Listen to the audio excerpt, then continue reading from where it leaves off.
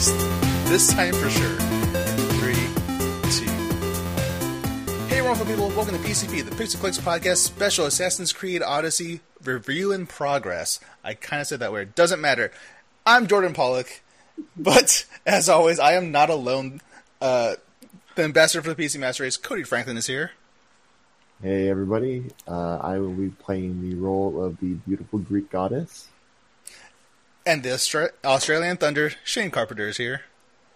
Hello, my name is Alexios. No? What? Huh?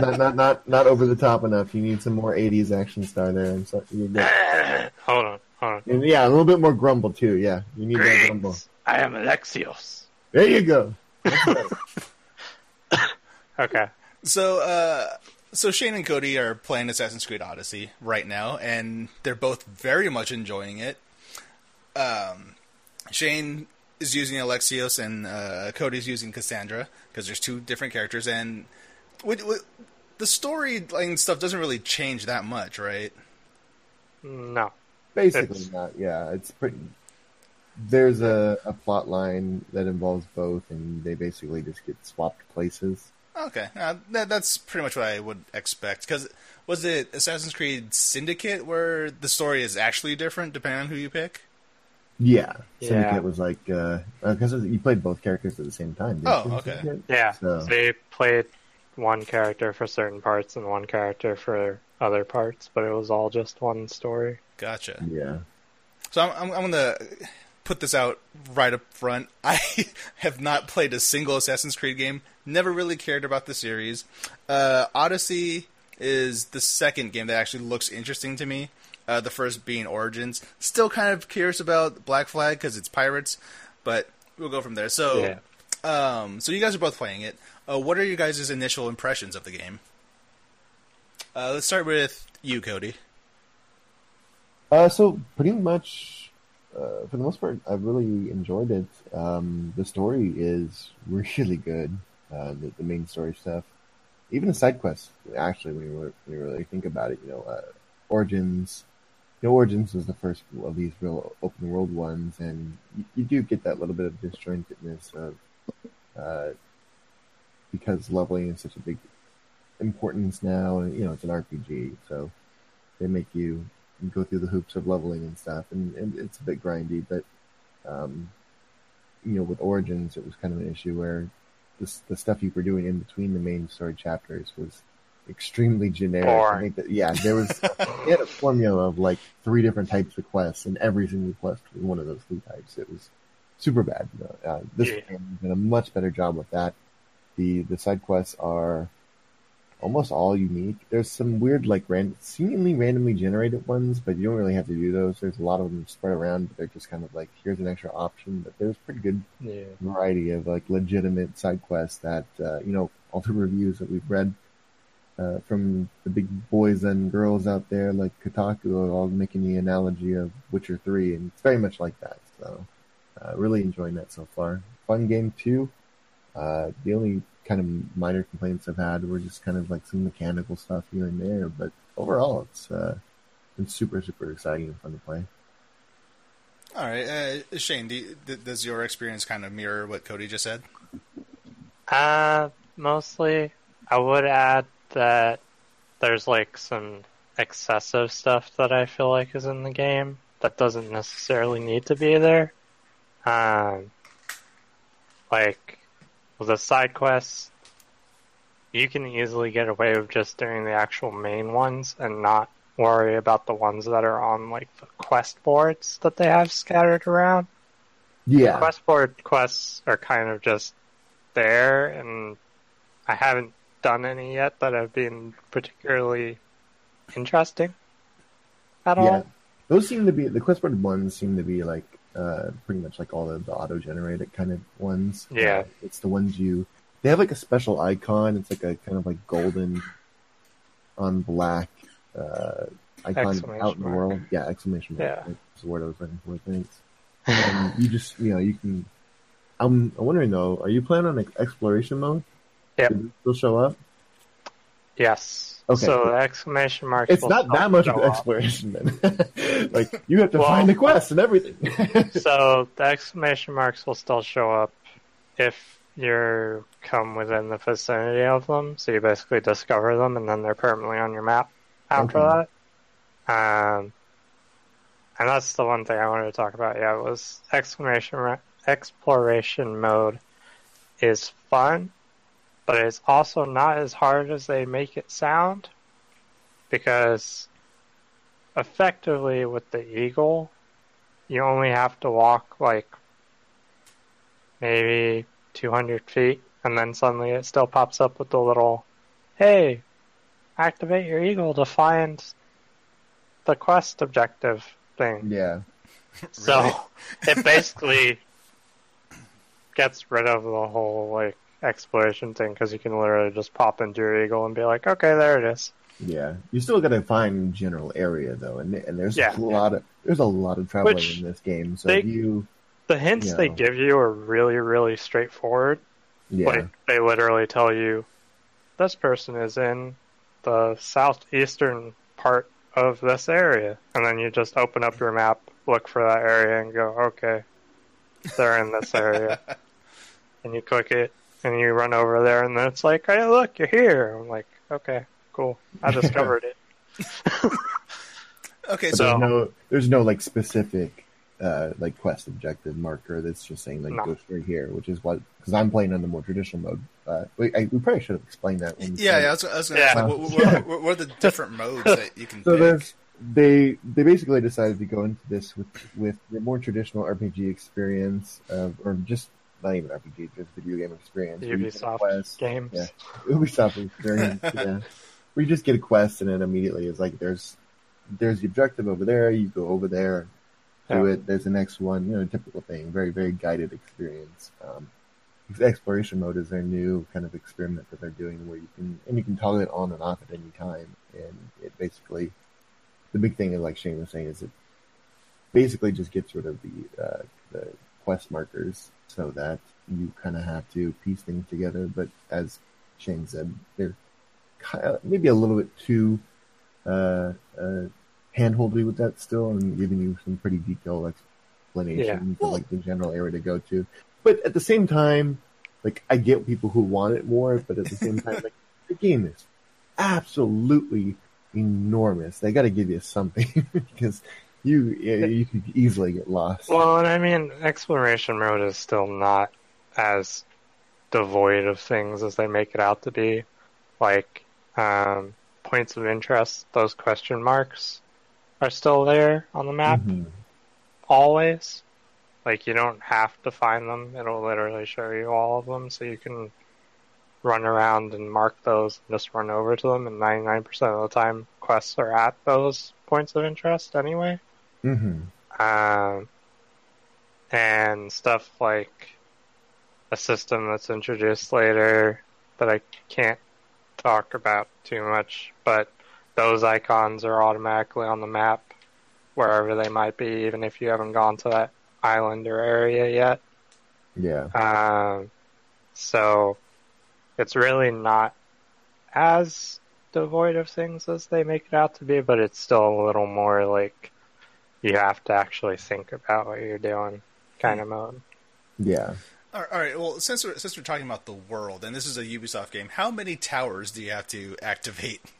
Not that many anymore. Actually. Yeah. Assassin's Creed's version of towers is basically just the what do we call it?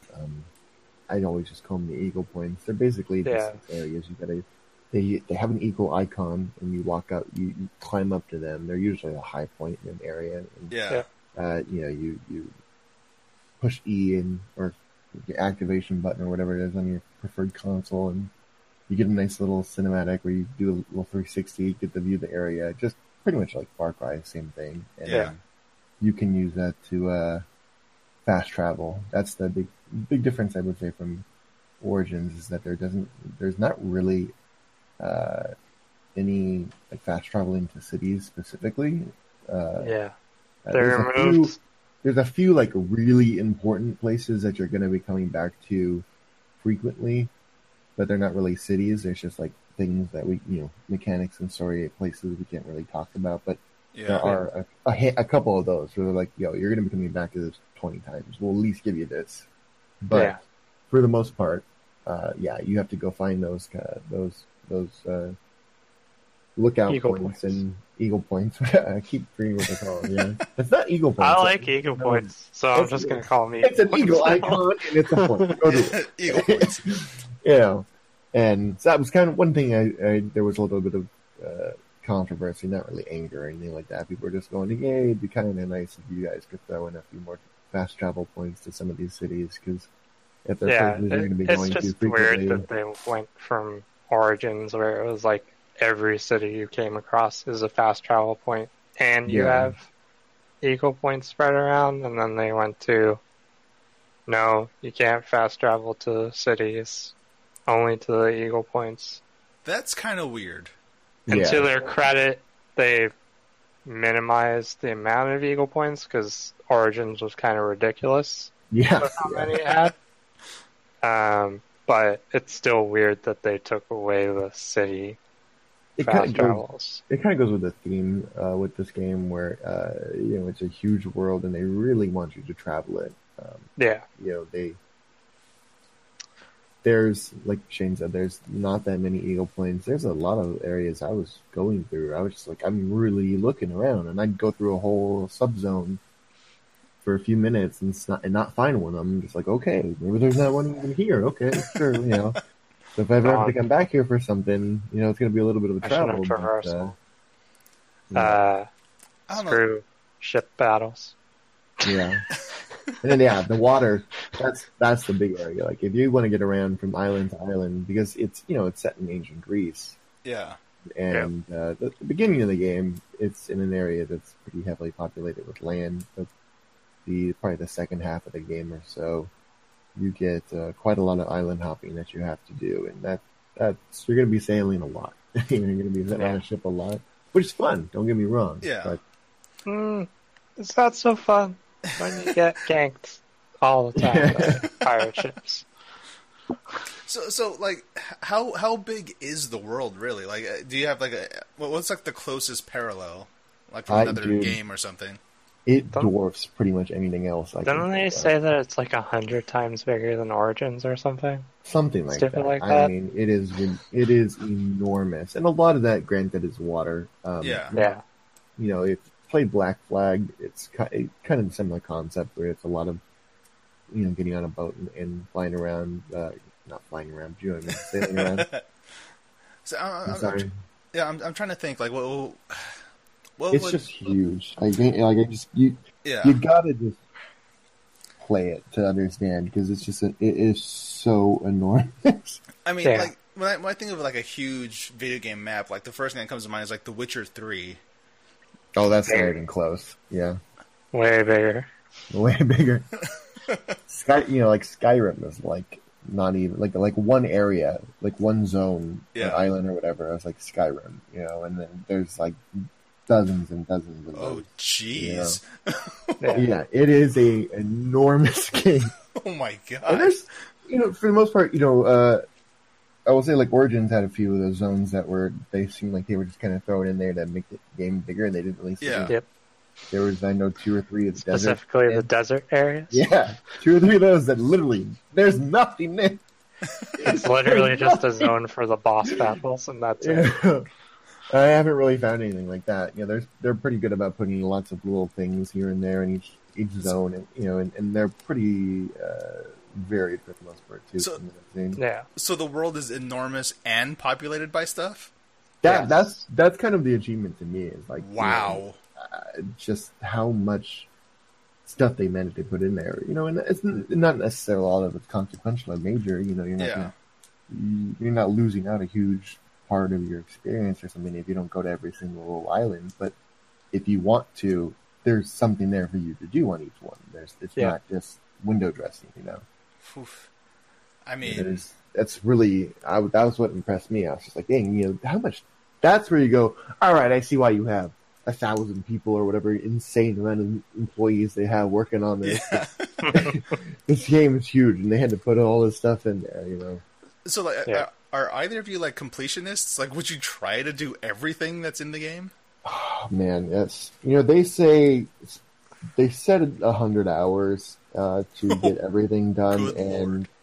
for the story and stuff, and I think that's underselling. What is this, a Honestly. JRPG? I mean, good lord, yeah. If you wanted to get to every little, I mean, just the travel time alone, getting around to all these little islands and stuff would take Yeah. hours and hours and hours.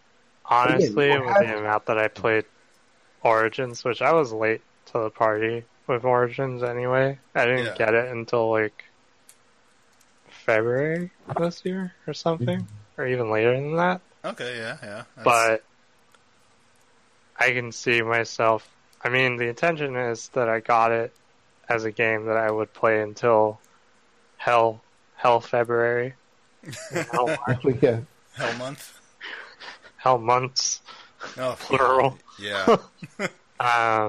But yeah, I got it with the intention that I would be playing it for hundreds of hours, and that's what Ubisoft kind of made it for. So Yeah.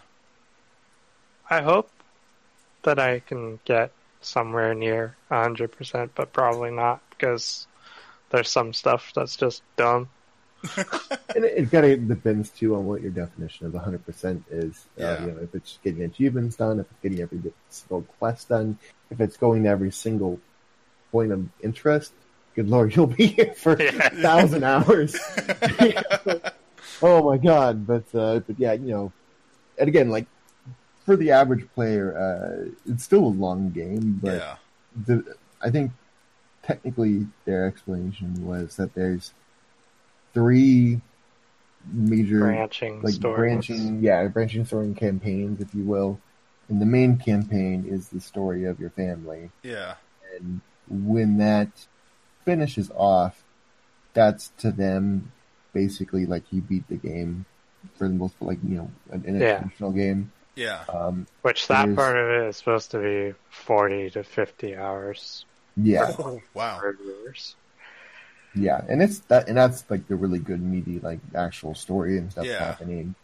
The second story is the one involved, tracking down these bad guys and delivering justice, if you will, and that sort of thing. And there's quite a few of those, and that's going to branch out for quite a while as well. And then I'm still not even sure, with the dozens of hours I've put in this already, what the third story really is. So I think we'll the third one is related to the thingy that you have to upgrade. Yeah. But see, there's not really story there. But maybe there is once you get it fully upgraded or something. And then that's that's like the campaigns, if you will. There's so many side quests out in the world too, and like side quest chains as well, with like interesting characters from history and things like that. Because they did a lot better in this game about having a character that'll show up at the beginning of the game, and then they'll actually show back up with more side quests. Yeah. So it's not like the characters are just one-offs that you keep running into. Yeah. Yeah, definitely. There's a lot more of those like chains with actual depth to them, which are cool. Some really interesting characters that I've ran into. Yeah. I think my favorite side quest, as we've talked about in chat, is you have to go get there's a very horny old lady. Yep. Extremely horny. Yep. And she sees you and she's like, I'd fuck you right now. Let's do it. Yeah. And you're just like, hey, I'm not that kind of mercenary, if you will. Hey, and she's like, well, my husband, he doesn't really can't perform anymore. Yeah. So I need you to do it, but it's okay. I heard about this ambrosia of the gods. It's basically Greek Viagra. Go get it for me. And so you get the ingredients, and you come back to her, and you get some choices with Which, with by how the to way, handle the it. ingredients are bear, gallbladder, and deer guts. Yeah. Yum. That when I think of ambrosia, the food of the gods, I think gallbladders and guts. Yeah. And I think this is minor enough that we can spoil it because it's really interesting. It shows you the differences. But like, you get back and you show up and the lady's like, oh great, and her husband's there, and he's just like, hey, who's this? Like, oh, this is the wonderful person who's gonna get the ingredients for the thing. You'll be able to have sex again. And he's just like, "Oh God, no! You're gonna kill me, woman." And so, like, it gives you some choices at that point, and one of them is basically like, "Well, fuck it. If he won't fuck you, I will." And so I had sex with an old lady, and he paid me afterwards for having sex with his wife. So he paid you to make him a cuckold. basically, yeah. Interesting. Okay, ancient wait. Greece history there, you know. Hang on. So like, since you could be, Cassandra or Alexios, does it change at all? Like, Shane, did you get to this? I could do the same options. Yeah. Yeah. That's the one thing is people have been a little annoyed with is that for the most part, other than a couple minor references here and there about like I'm a woman or something like that, they very much handle it in that you're basically everything is interchangeable. Yeah, Okay. All right, that's the one thing is people are getting kind of people who really get into romance. They want it like some deeper romances and stuff like that. Yeah. We're kind of thrown off by the fact that literally everyone you run into just seems to happen to be bisexual. Yeah. Yeah. I guess. There's nothing wrong with that. Yeah. It's just there's not a single straight man or woman in Greece apparently. Yeah, but like the odds. You Well, know? I mean, in ancient Sparta, it was the most manly thing you could do is share your bed with another man, because what's more manly than two men, Like, Yeah. Yeah. And I had another quest too. There's an odd amount of quests that involve sex for some reason. it's ancient Greece. Yeah, true. Because I had another quest where I landed on this island and there was like this young dude in a cage and he's just like yelling about like stay away from me, I want to kill you, to his parents. And you're like, dude, what the hell happened? And you're like, what's going on? And he said he saw the oracle and the oracle told him that he was going to kill his parents, and so he locked himself in a cage to keep himself safe. And I'm like, oh, okay, this guy's crazy. And his parents are like, dude, like, just get out of here, you'll be fine. And like, no, I'll kill you. You have to keep you safe. So you convince him to like help him out somehow. He's like, all right, well, go get my sword and my shield, and you can give it to my parents. And if I try and attack them, they can defend themselves. And his sword, he sold to the local blacksmith. You go to him, and he's like, yeah, I got the sword. I didn't give it back to you. And there's, of course, there's several different options on how to handle it. Whenever I see the flirt icon, I, of course, always go for the flirt icon. So I said, let's go for the flirt icon. Maybe I can just flirt with this guy or have sex with him real quick, and he'll give me the sword. Yeah. Because that's often an option in this game. But this man, much like the old man, his dick didn't work. So he told you. There's a widespread There's a lot problem of in Greek ancient Greece. people with erectile dysfunction. Yeah, totally. Just Yeah. FYI. He said Everyone's impudent. You're like, what if I had sex with you, essentially? And he's like, that would be fantastic. It would fulfill all my dreams, but my spear is broken as well, if you will. and but he's like, but I happen to also know an ambrosia that can fix that. Go collect the stuff from me, and then I'll be able to give you, we'll be able to do it. And Cassandra literally said, I'll go get the stuff, and then you can give me your spear, or the sword, I mean. And I'm like, oh my god. Oh, so that was like, yeah, and that's, you don't have to have sex with everyone, granted, you don't even have to click the flirt options if you don't want to go into this kind of like weird, crazy. There's not always cheesiness. flirt options with people who are talking about that stuff, because there's like a lesbian pirate lady that I ran into early in the game who went into great detail about muff diving her first mate. We're gonna have a very, I think at this point it's very clear. We're gonna have to put a PG-13 rating on this review in progress. We've focused exclusively on the sex part so far. I mean, like half of the quests are focused on that. So Also, just spoilers. This is a mature game. And to be fair, literally 80% of Greek mythology all about sex. True. It's all about Zeus going down and just banging all these women, because apparently every dude can't get it up. And all their statues are naked. Yes, also true. They're very early in the game. You get to climb on a giant statue of Zeus with a massive massively endowed. And Alexios makes a comment that he shouldn't be hanging here.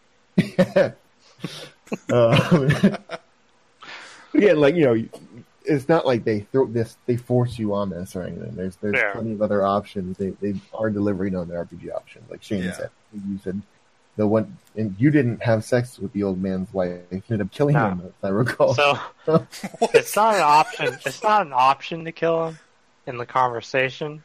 But I ended the conversation. And I was like, I'm going to put that guy out of his misery, and I just killed him.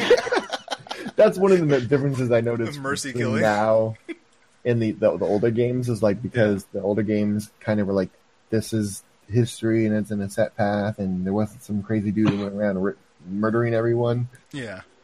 You're supposed to be an assassin. You're supposed to be kind of hidden in the shadows. And that kind of wouldn't really work. They brought back the civilian murders. Yeah, so, like, in the older games, if you killed a civilian or two, it'd be like, hey, we're going to, like kill you if you do that. Like, we're going to desynchronize you. That's the word I was looking for earlier. Yeah. Synchronization points. That's what the eagle points are. I like eagle points better, though. Eagle Eye Cherry. I like eagle points better. Yeah. So they're not synchronization anymore. That's absolutely not the case in this game. You can murder away if you want. And surprisingly, the civilians... Yeah. Or the civilians will just whip out swords and start beating on you. I was surprised. Or chickens. Apparently, there's like...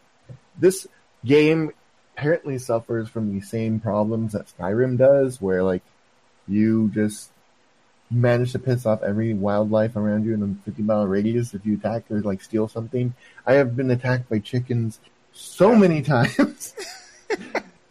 I don't know why. Sometimes it's like they put you in a situation where you're gonna get hit some random bystanders. Yeah. And it's like, okay, but if I hit that bystander, I'm going to have a merc called on me. And then this whole situation is just going to go south real fast. But whatever. I kind of have to. that system while we're here. Now you mentioned it, the merc system. And the bounty system, as you were saying. AKA Ubisoft's attempt at a very rudimentary Nemesis system. Pretty much. I'm still very much shocked that no other game has been using the Nemesis system at all, or like emulating it until now. Yeah. Yeah. It's super weird. It does amaze me on that point, because there was a point in time where we were all sitting on a podcast talking about Shadow of Mordor, and we were like, this is the next big trend, guys. Yeah. Nemesis I remember that. Gonna be in everything. And then... Because it's difficult. It takes like effort. And, it takes a lot of complicated AI systems. Yeah, but it's essentially there's two systems in play there. There's there's a mercenary system, as Shane was saying, which is very much like Shadow of Mordor, where there's a bunch of randomly generated kind of mini bosses, if you will. Yeah, and they just kind of Shadow of Mordor. They've got weaknesses and strengths, and you can look at their stats on the little mercenary page to kind of see what they've got going for them. And then also what kind of loot they'll drop if you kill them or recruit them. Because you don't have to kill them. You actually, just like Shadow of Mordor, you can also recruit them to join you, because on your ship you have up to 4 slots for, they call them lieutenants. And they basically just hang out on your ship and help you in combat whenever you board another ship. They are really, really good. I've gotten some really good lieutenants, and I'll board a ship and I'll be fighting one dude, and I kill him, and I turn around and everyone's else already dead. My lieutenants have just sweep the board. So, maybe tone that down a little bit. I need to pick up one of the skills that you get. There is a skill in the game. I will not name it because I don't know if it really counts as a spoiler or not. But anyway, there's a skill in the game that lets you actually call your lieutenants out into the real world. And apparently... not off the ship. Not the real world. Yeah. Not modern times. Your lieutenant doesn't travel through time. No. Yeah. Sorry. It calls it out into the overworld instead of just being on the ship. Yeah. And apparently it is super overpowered depending on your lieutenant, because your lieutenant can basically clear out an entire camp for you. Yeah, I've used it a few times. The only thing with it is that they're timed. I think it's 30 30 seconds Yeah. when it starts, and then I think it's like 40, and then maybe 50 or 60. Well, It doesn't really last forever. there's a specific lieutenant that you can get that, with that 30 seconds, does a whole lot of damage. Yeah, I mean, they all seem to. Like I said, I mean, I'll be fighting for maybe only 30 seconds when you get on a ship, an enemy ship, to board it, and they just go ballistic. It is incredible. Well, people don't like it when you board their ship, so... Yeah. Mm-hmm. Well, we're the one boarding, and that's the thing. They're just like, oh, here I go killing again. Yeah, I mean, it's insane, but it's really cool. System, but and so you can encounter them just randomly out in the world. You can look at the mercenary page and kind of track them down. Yeah. And then you also have the bounty system that plays in with that, where if you do bad shit, like kill people or steal and attack a fort, yeah, things like that people generally frown upon, you can get a bounty placed on you by a random NPC out in the world. So there will be a random NPC out there that actually places the bounty on you. You can track that person down and kill them to remove the bounty, or you can pay them off. So, do you get a slip of paper like, hey, Ricardo from Crete hates you? No, how do you know this? It's the usual, video gamey hand-waving type of deal, where it's basically you will know there's a bounty on you because a merc will come out of nowhere and start smacking on you. Yeah. Most of the time. So you'll be like, oh crap, somebody put a bounty on me because now there's a merc trying to beat the crap out of me. So that usually gives you your little signal to be like, okay, go into my map. And usually the bounty person will at least be in the region that you're in. Yeah. So it's not like they'll be in some completely random region halfway across the world or anything like that. But it just kind of pops up, and then you go hunt them if you want to, or realistically, you can just pay them off because most of the time it only costs 100 gold. No, that's my gold. That man's dying. And of course, it'll decay over time, though. Its racks are pretty slow from what I've seen.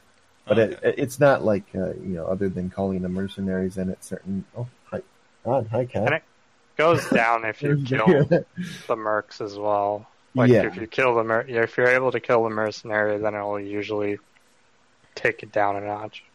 Because that's all it really does. It's not like it's a Grand Theft Auto type system where you're getting people the police called on you or anything like that. It's basically you get to these certain thresholds, and a merc is supposed to be at least. Yeah. Sometimes in my experience, nothing actually happens.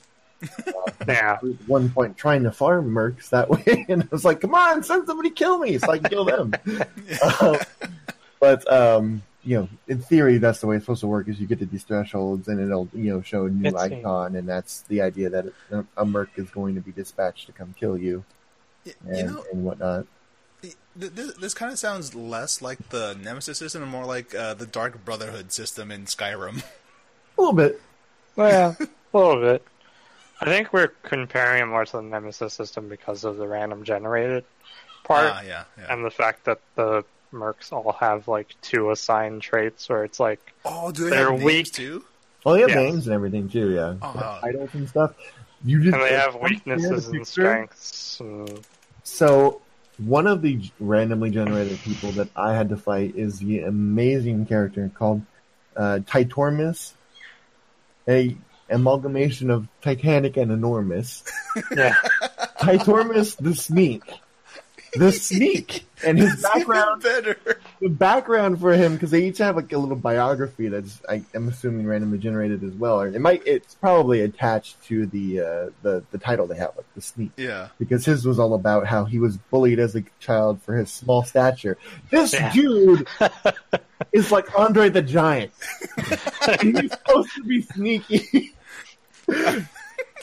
I loved him so much.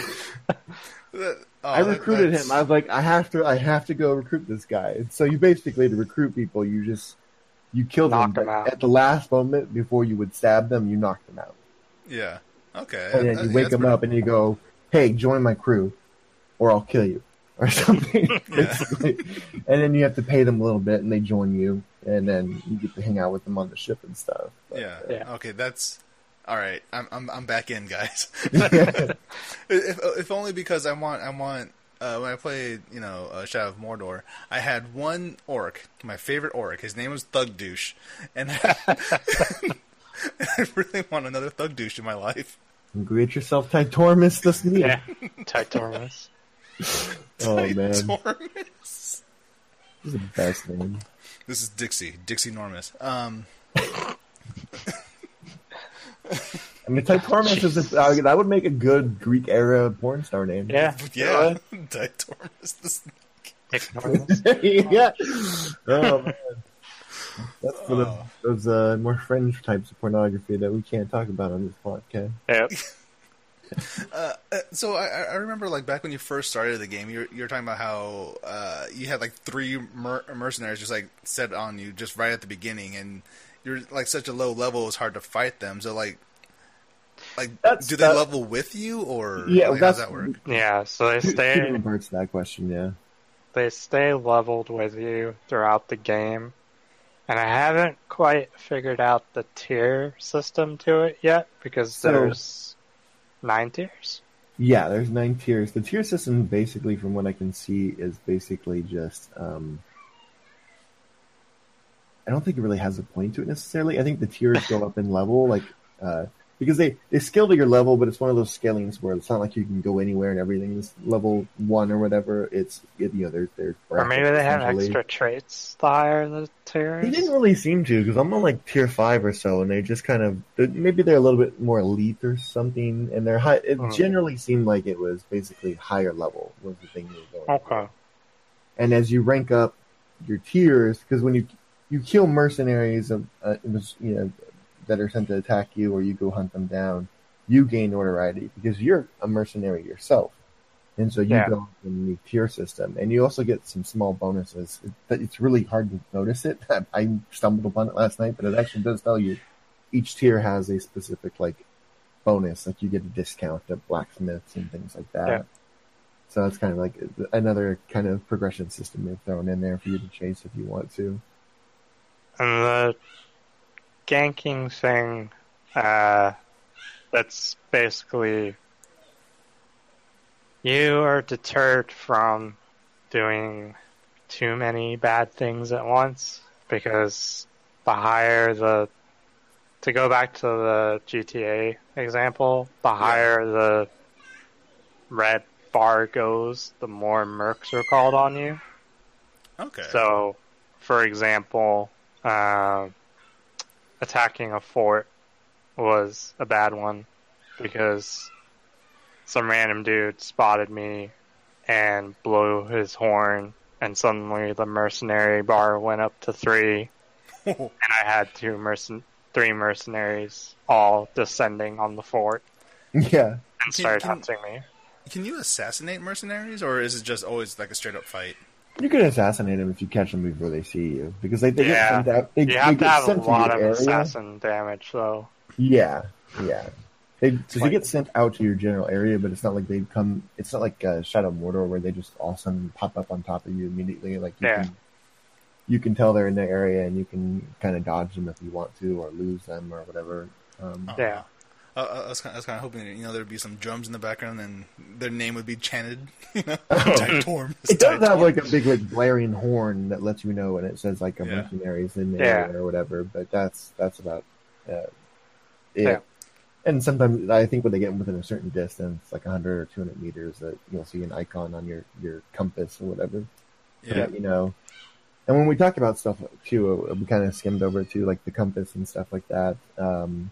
Or even, as you were saying, Shane, with like the Eagle alert thing popping up while you're in the area, you can disable all of that stuff with the UI options at every time. They've done a really good job of giving you a ton of UI customization.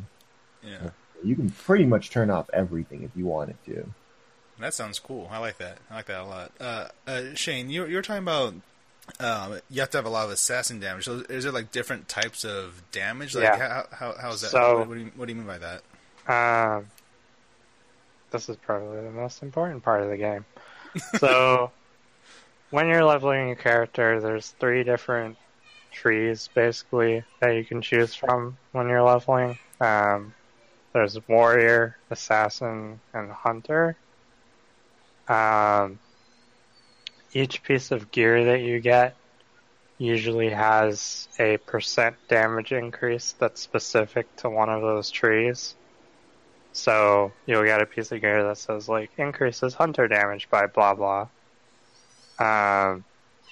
And so all those stats are, like, listed down the bottom of your character, and you basically have hunter damage, warrior damage, assassin damage, and obviously depending on which tree you're going through, one of those is going to be higher than the other.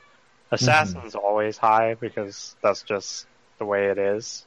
Yeah. Because assassin damage you can only Do once. other than like very specific circumstances, you can only do it once, and you can usually only do it outside of combat, like as an opener. Yeah. There is one combat skill that I got, or adrenaline skill as they call it. They have like a little bar now where you have like little pips, and as you're fighting, you fill up those pips. And I think Origins had that system too, but you could only really spend it on like one big overpower attack, is what they called it. Yeah. And now they have like specific like new abilities, like the Spartan kick. You saw the marketing is one of Can we spend like 2 minutes discussing the Spartan kick? Yeah. Yes, we can. But I just wanted to finish explaining that stuff too. And so like there's one that you get that does let you do an assassination damage at will in combat, and it is amazing because it does so much damage. You know. And yeah, and so you get those skills. There's 3 skill trees. They each correspond to those, and essentially like hunter damage, basically all bow skills. Bow damage. That's and warrior is going to be all about your swords and stuff, and assassination is all about sneaking up and stabbing people. Just from commercials and stuff, this seems like the least assassination focused. Oh, it's Assassin's Creed game. Not an Assassin's Creed game anymore. That's been a big controversy within the community is that these are great games, but they're not really Assassin's Creed games. They basically with Origins rebooted the games into a completely different beast, and they're good games, very fun, and they're set in the same universe. But you are so far beyond the idea of where we started, of you being this guy who was pretty normal Joe, who had to rely on sneaking around and assassinating people. Now you're basically just this demigod who runs around. And Origins, like doing direct combat was literally the last resort, whereas now it's like the first. If you just run in and just start smashing people's heads in. Yeah. And there's actually like story explanations for this now, but Origins was a little bit less of that, where it was just kind of like, okay, you're supposed to just be some guy. Why the hell can you take on an army? Yeah. But yeah, it's definitely they've kind of, I don't know if it's to appeal to a wider audience or whatever. They say they're doing it because this is the way they always wanted to do it, but definitely not the sneaky world that it used to be. And it just kind of depends on personal preference if that's good or bad. But yeah, oh god. So yeah, those skills you get. There's a bunch of different ones you get. There's some cool ones like the one Shane was talking about. You can use to call in your lieutenants to attack. Yeah. There's like the bow ones, for example, have some stuff like like a sniper bow shot, and the really overpowered ones, and your typical like more ridiculous fantasy bow stuff too, of like shooting a bunch of arrows in the sky and raining them down, things like that. I can shoot 6 arrows at once, things like that. And then the combat ones are your basic kind of the idea of like doing an AoE stun or grabbing somebody's shield and ripping it out of their hands, or the first one you get, and the one that's been used in a lot of the marketing and pretty much everyone's favorite, the Spartan kick, aka Leonidas from 300 hunting somebody across the map. And it's pretty. That's your go-to weapon of choice or skill of choice in the early game to knock people out so that you can capture them. And also on ship combat. If you just want to get rid of someone real fast. Yeah, because it knocks them back quite a bit. So if there's something to fall off behind them, they will, and you can use it quite well. I love that clip I posted from Uber Haxer Nova on Twitch, where he was talking to one of the main story characters you run into, and he had managed to piss him off by various choices, and combat started, and they just happened to be on top of this massive cliff, and so as soon as combat started, he was just like, Spartan kick, goodbye. Yep. Whole boss battle just ignored. And fun fact, nobody in this game can swim except for you.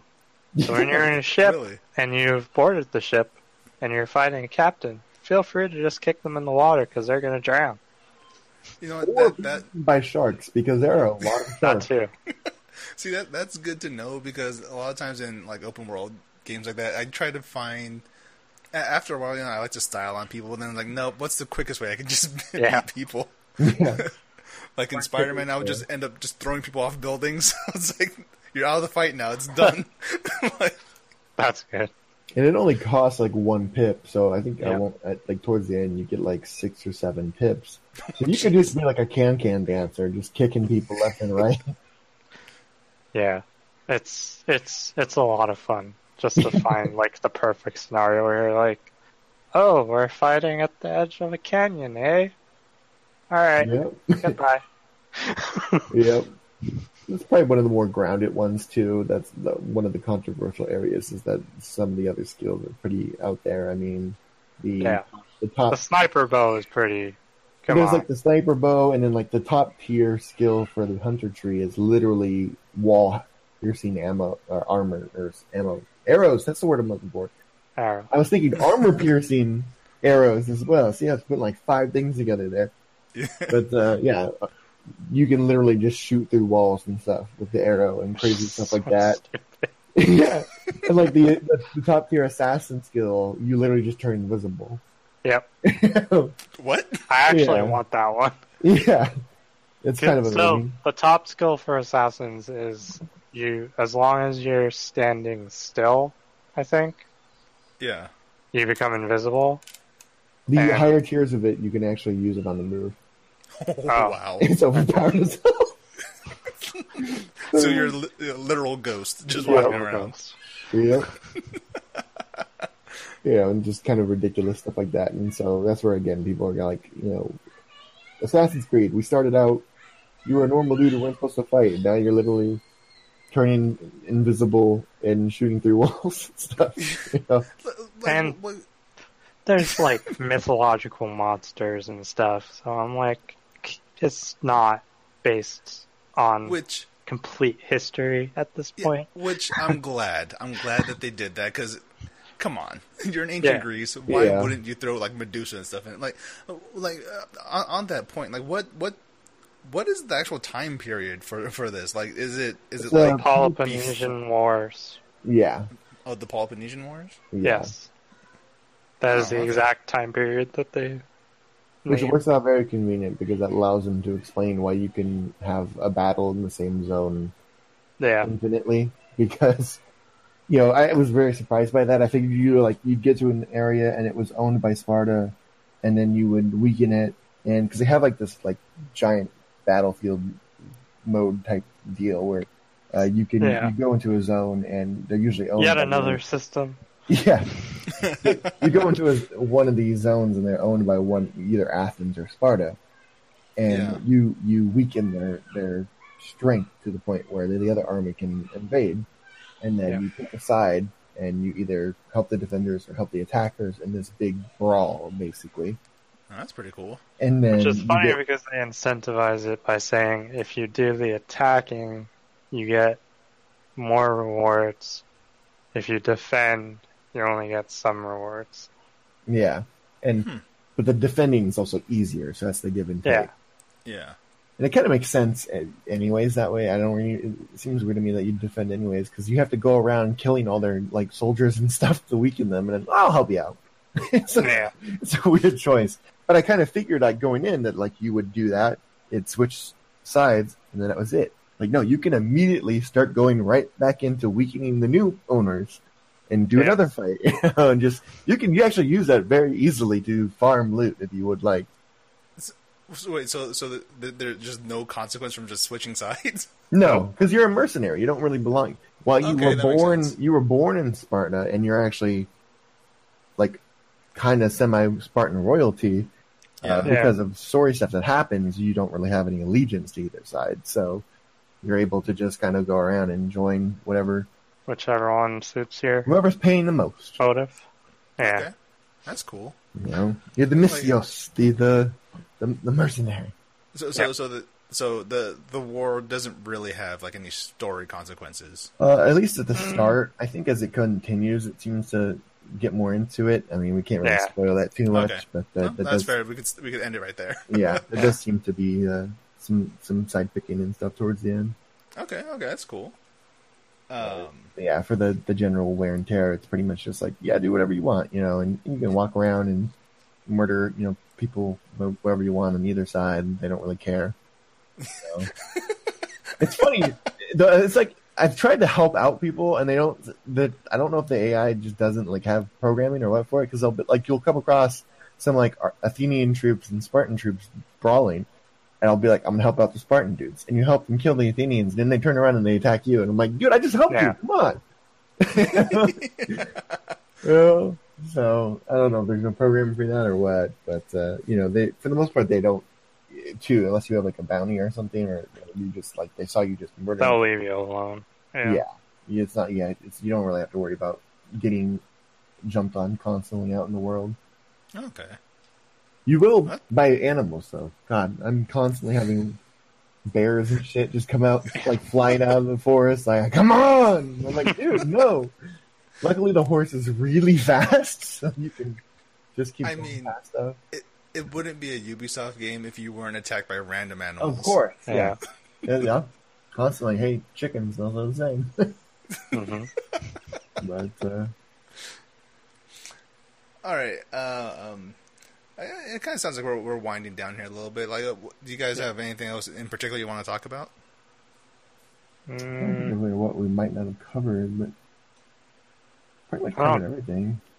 Yeah, I think we covered everything. I mean, there's obviously like a few controversial things, but they're more specific to.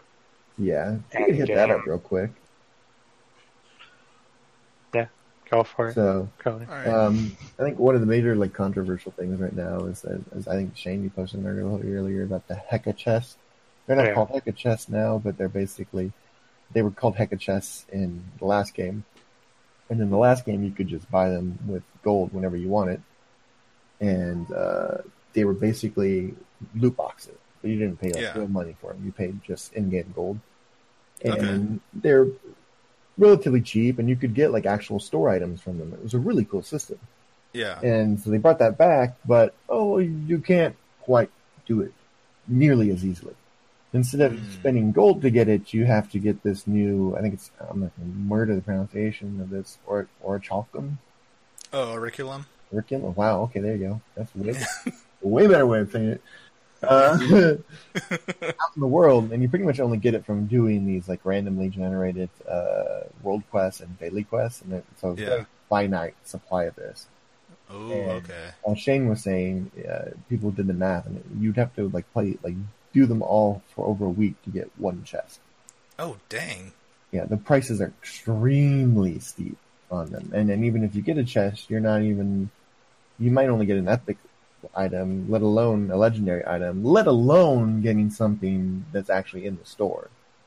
Yeah. So, it's a lot harder to get one, and it's, you can't, there's no way to farm for it or anything either.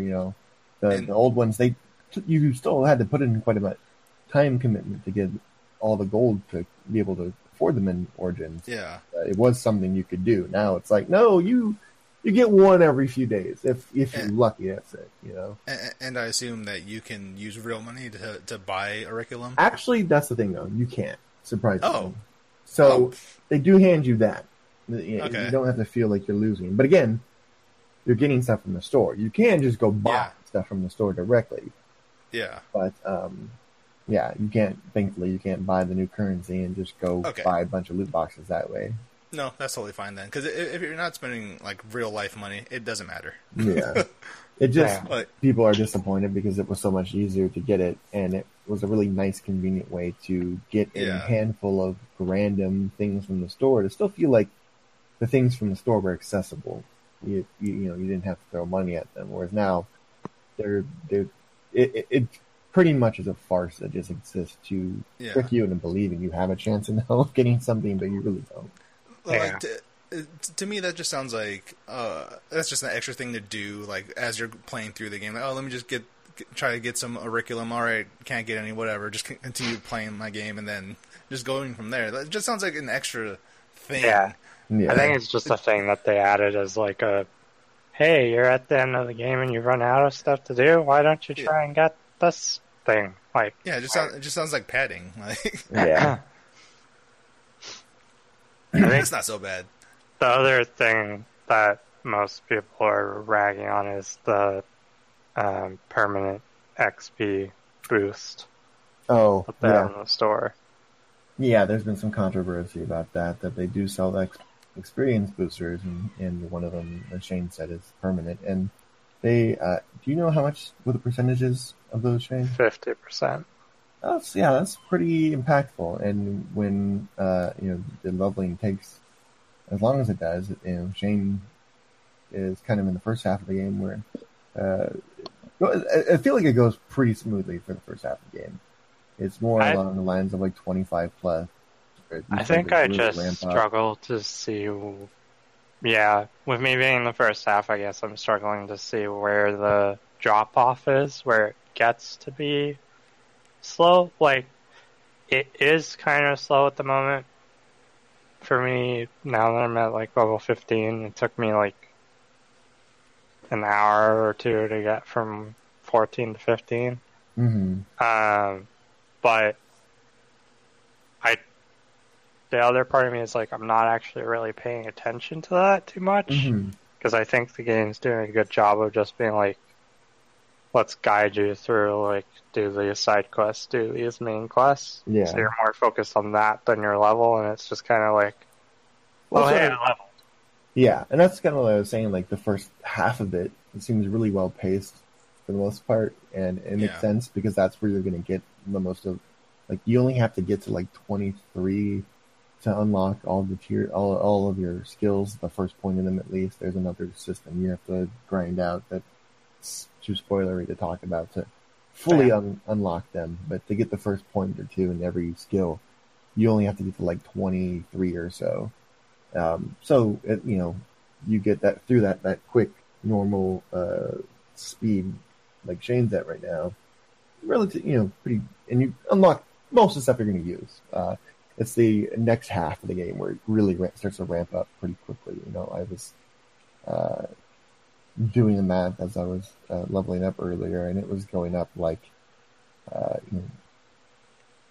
think it starts like 10,000, and it was like 12,000, and 14,000, and then at the quest I'm at now, in the like 40 plus range, we're looking at like 200,000 plus experience level, and the quests aren't really giving that much more experience to compensate. So it's definitely going to take a lot longer to get to the cap than Origins and probably a lot of games.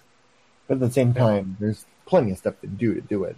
So it's not like it's grindy, but it's not like you're mindlessly grinding. There is actually like fun and content. Yeah. So wait, for the experience boost, does that cost real money? Yes. Yeah. That's what we should have said that. Sorry. That's where the controversy is. It was there at day one in the 50% permanent boost. Yeah.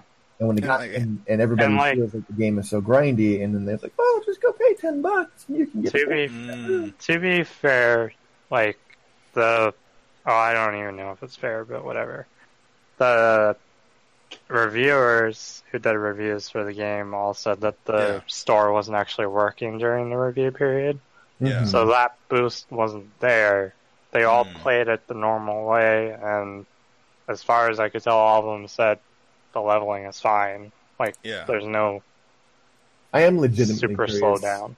how far they actually got into the leveling process, though, when they all make those claims, because it's one of the things where, like I said, if you're only trying to get the main story done and you're only trying to get the skills unlocked, you only have to get like 25 for that, and that's that works fine. It's that more going the extra mile type of stuff, and these other systems, the other stories past the main campaign that you have to do, like the hunting down the mini bosses and things like that, and a lot of the side quests and things like that in the arena, like I just did last night. Those go up to 50. So you're gonna, if you want to do all of that, you have to get to 50. So all right. So here's my thing. I don't find that to be too big of a problem, the experience boost, only because A, it's a single player game, so it's not going to affect anyone else but you, and B, it's a permanent experience boost. Like if it was like a time thing, like they have a timed option as well. They have a timed option, but they also have a permanent. Those ones are awful. Yeah. Like timed experience boosts, those need to die. Then the timed one is like it's like the really crappy one where, like, even if you're in your inventory menu, it's ticking down. Yeah, that's dumb. I hate that. That is the cancer right there. That is the case indeed. Like if it's a permanent experience boost, I think that's fine. Solely for like people who don't have the time to grind all the way up to the max level, but they really want to. So it's just like, just give me the boost so I could just play through the game at my pace and still like fly through it, Yeah, I think it's aimed at the people, because I saw a lot of them who were complaining that, I can't just play through the main story. I have to do side quests. Like, it's level gating me from being able to do the main story because it needs me to do the side quests. I'm like, those are the people who this XP boost is targeted at. Yeah. They're the ones that are like, nah, I don't want to do any side stuff. I literally just want to play the story. I'm like, hey, if you pay $10 extra, go for it. You can just do the story.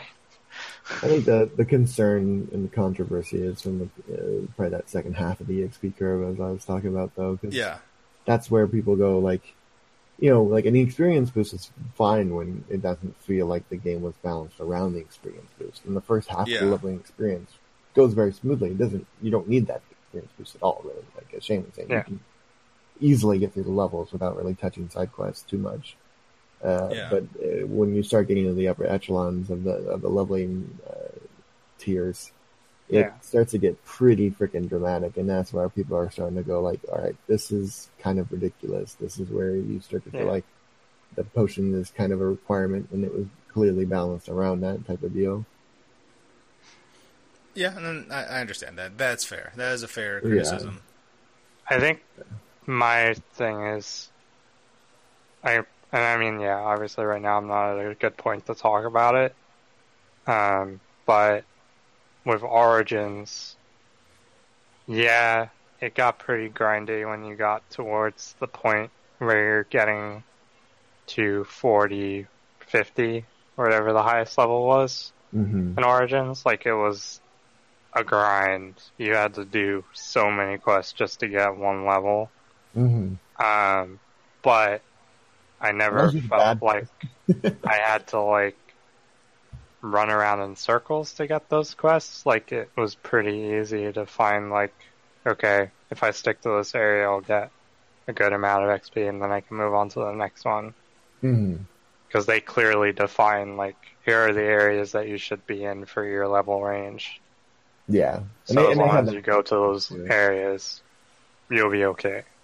And then, and to an extent too, it's even kind of better or worse depending on how you look at it, too, because we touched on it earlier, but we didn't really go in depth. They added level scaling as an option post-release to Origins, but It's included automatically here. Yeah, and you can't turn it off with it. And that's one of those things where people, some people love level scaling, some people hate it. So, the one that it does do is it keeps a lot of old content relevant. So you can go back and do quests in old areas without feeling like you're not going to get any experience from doing it, which is part of why I like level scaling personally. But no, yeah, I love level scaling. I don't see why people hate it, honestly. I understand that there's the concept of, like, you want to constantly... I think it's more for the, like, completionist people that they get peeved about it, because they're like, I want to just move on type deal. But,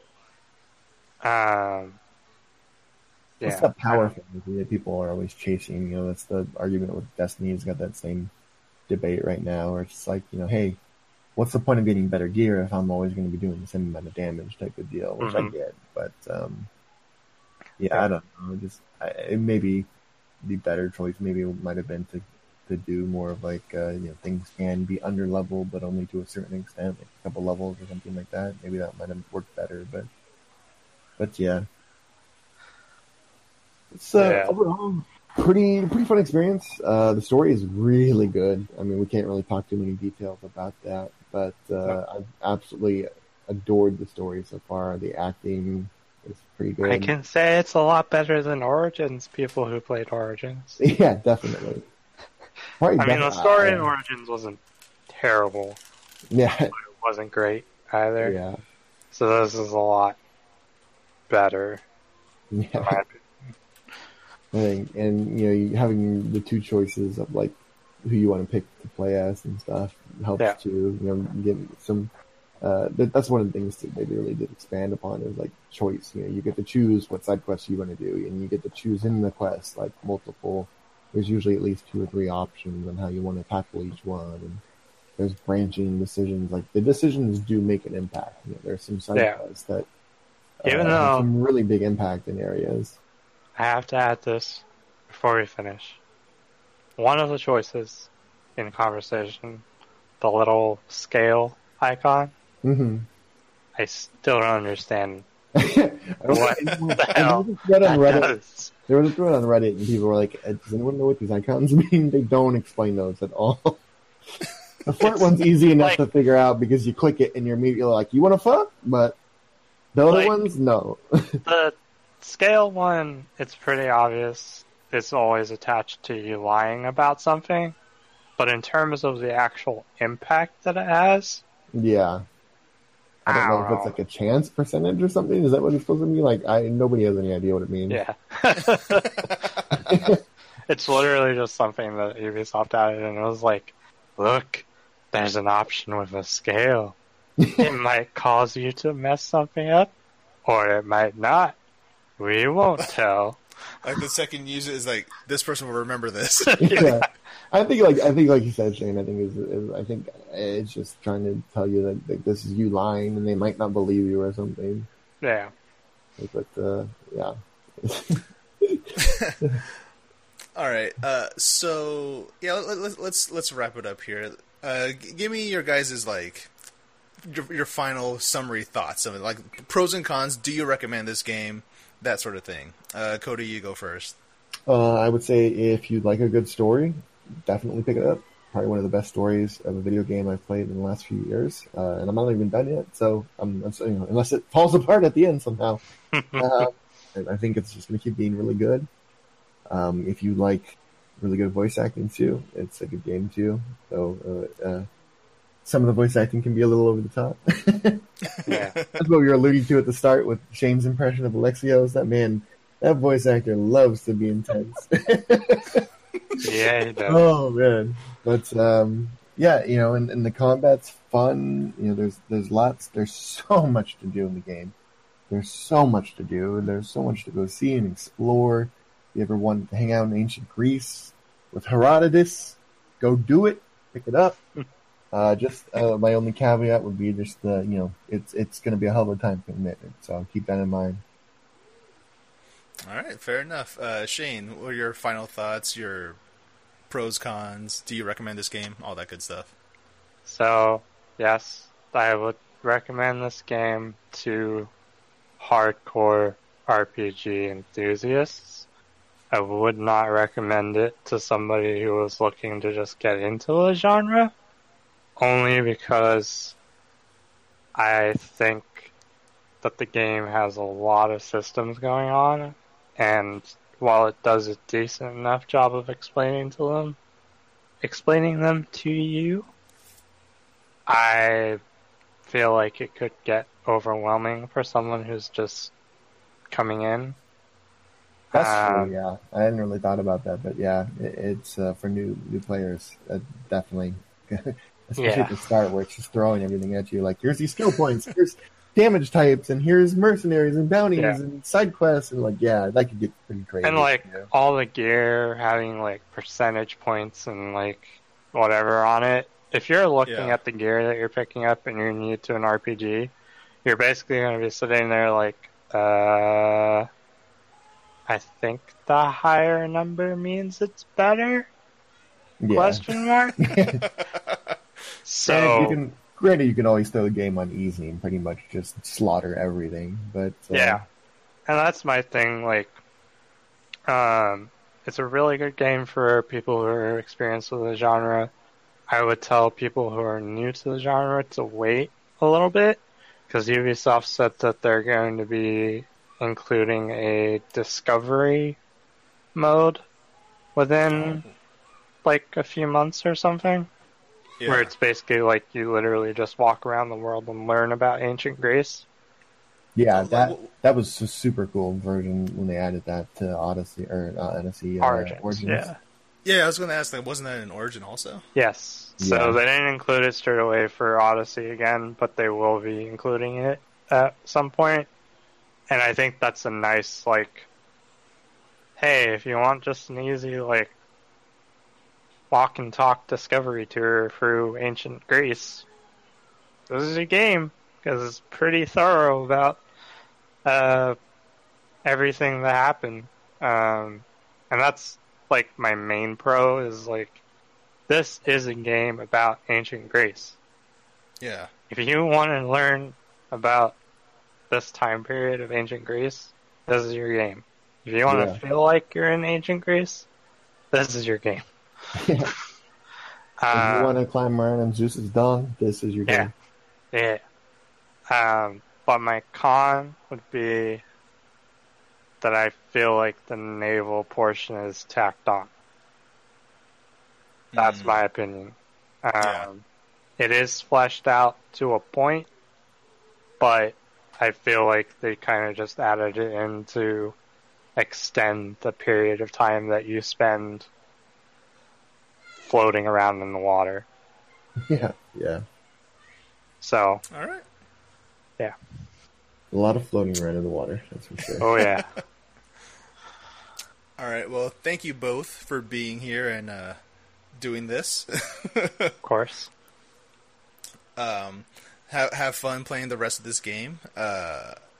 Cody, I believe you're writing the review on this for Pixelated Geek. Yeah, I should probably get started on that when I think about it. I've just been so, like, just like, I mean, I don't want to fully review it until I finish it. That's going to take a while, but I've just been spending so much time playing it.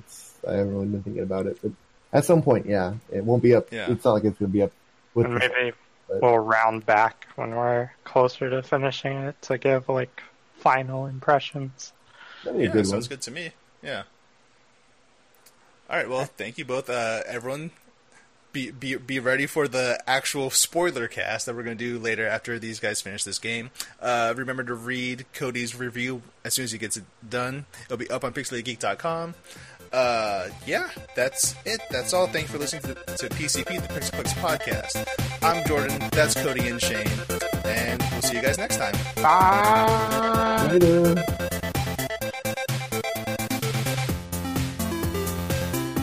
The Pixel Clicks podcast was created by Cody Franklin, Sergio Lopez, Shane Carpenter, and Jordan Paula.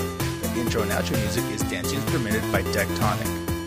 If you like this show, tell your friends about it, your family, your coworkers, your neighbors. We want this show to grow as much as possible. We love the show.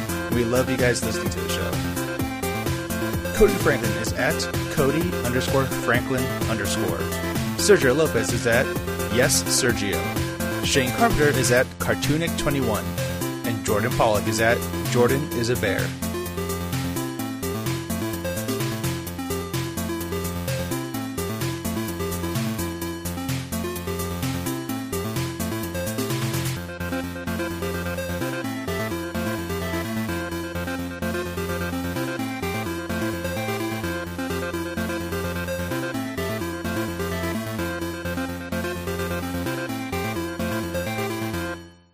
Thank you for listening, and we'll see you next time.